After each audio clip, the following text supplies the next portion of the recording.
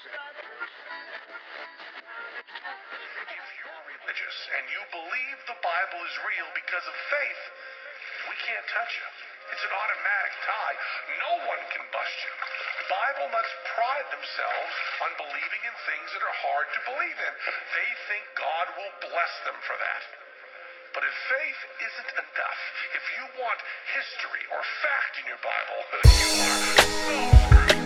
The more we learn about archaeology,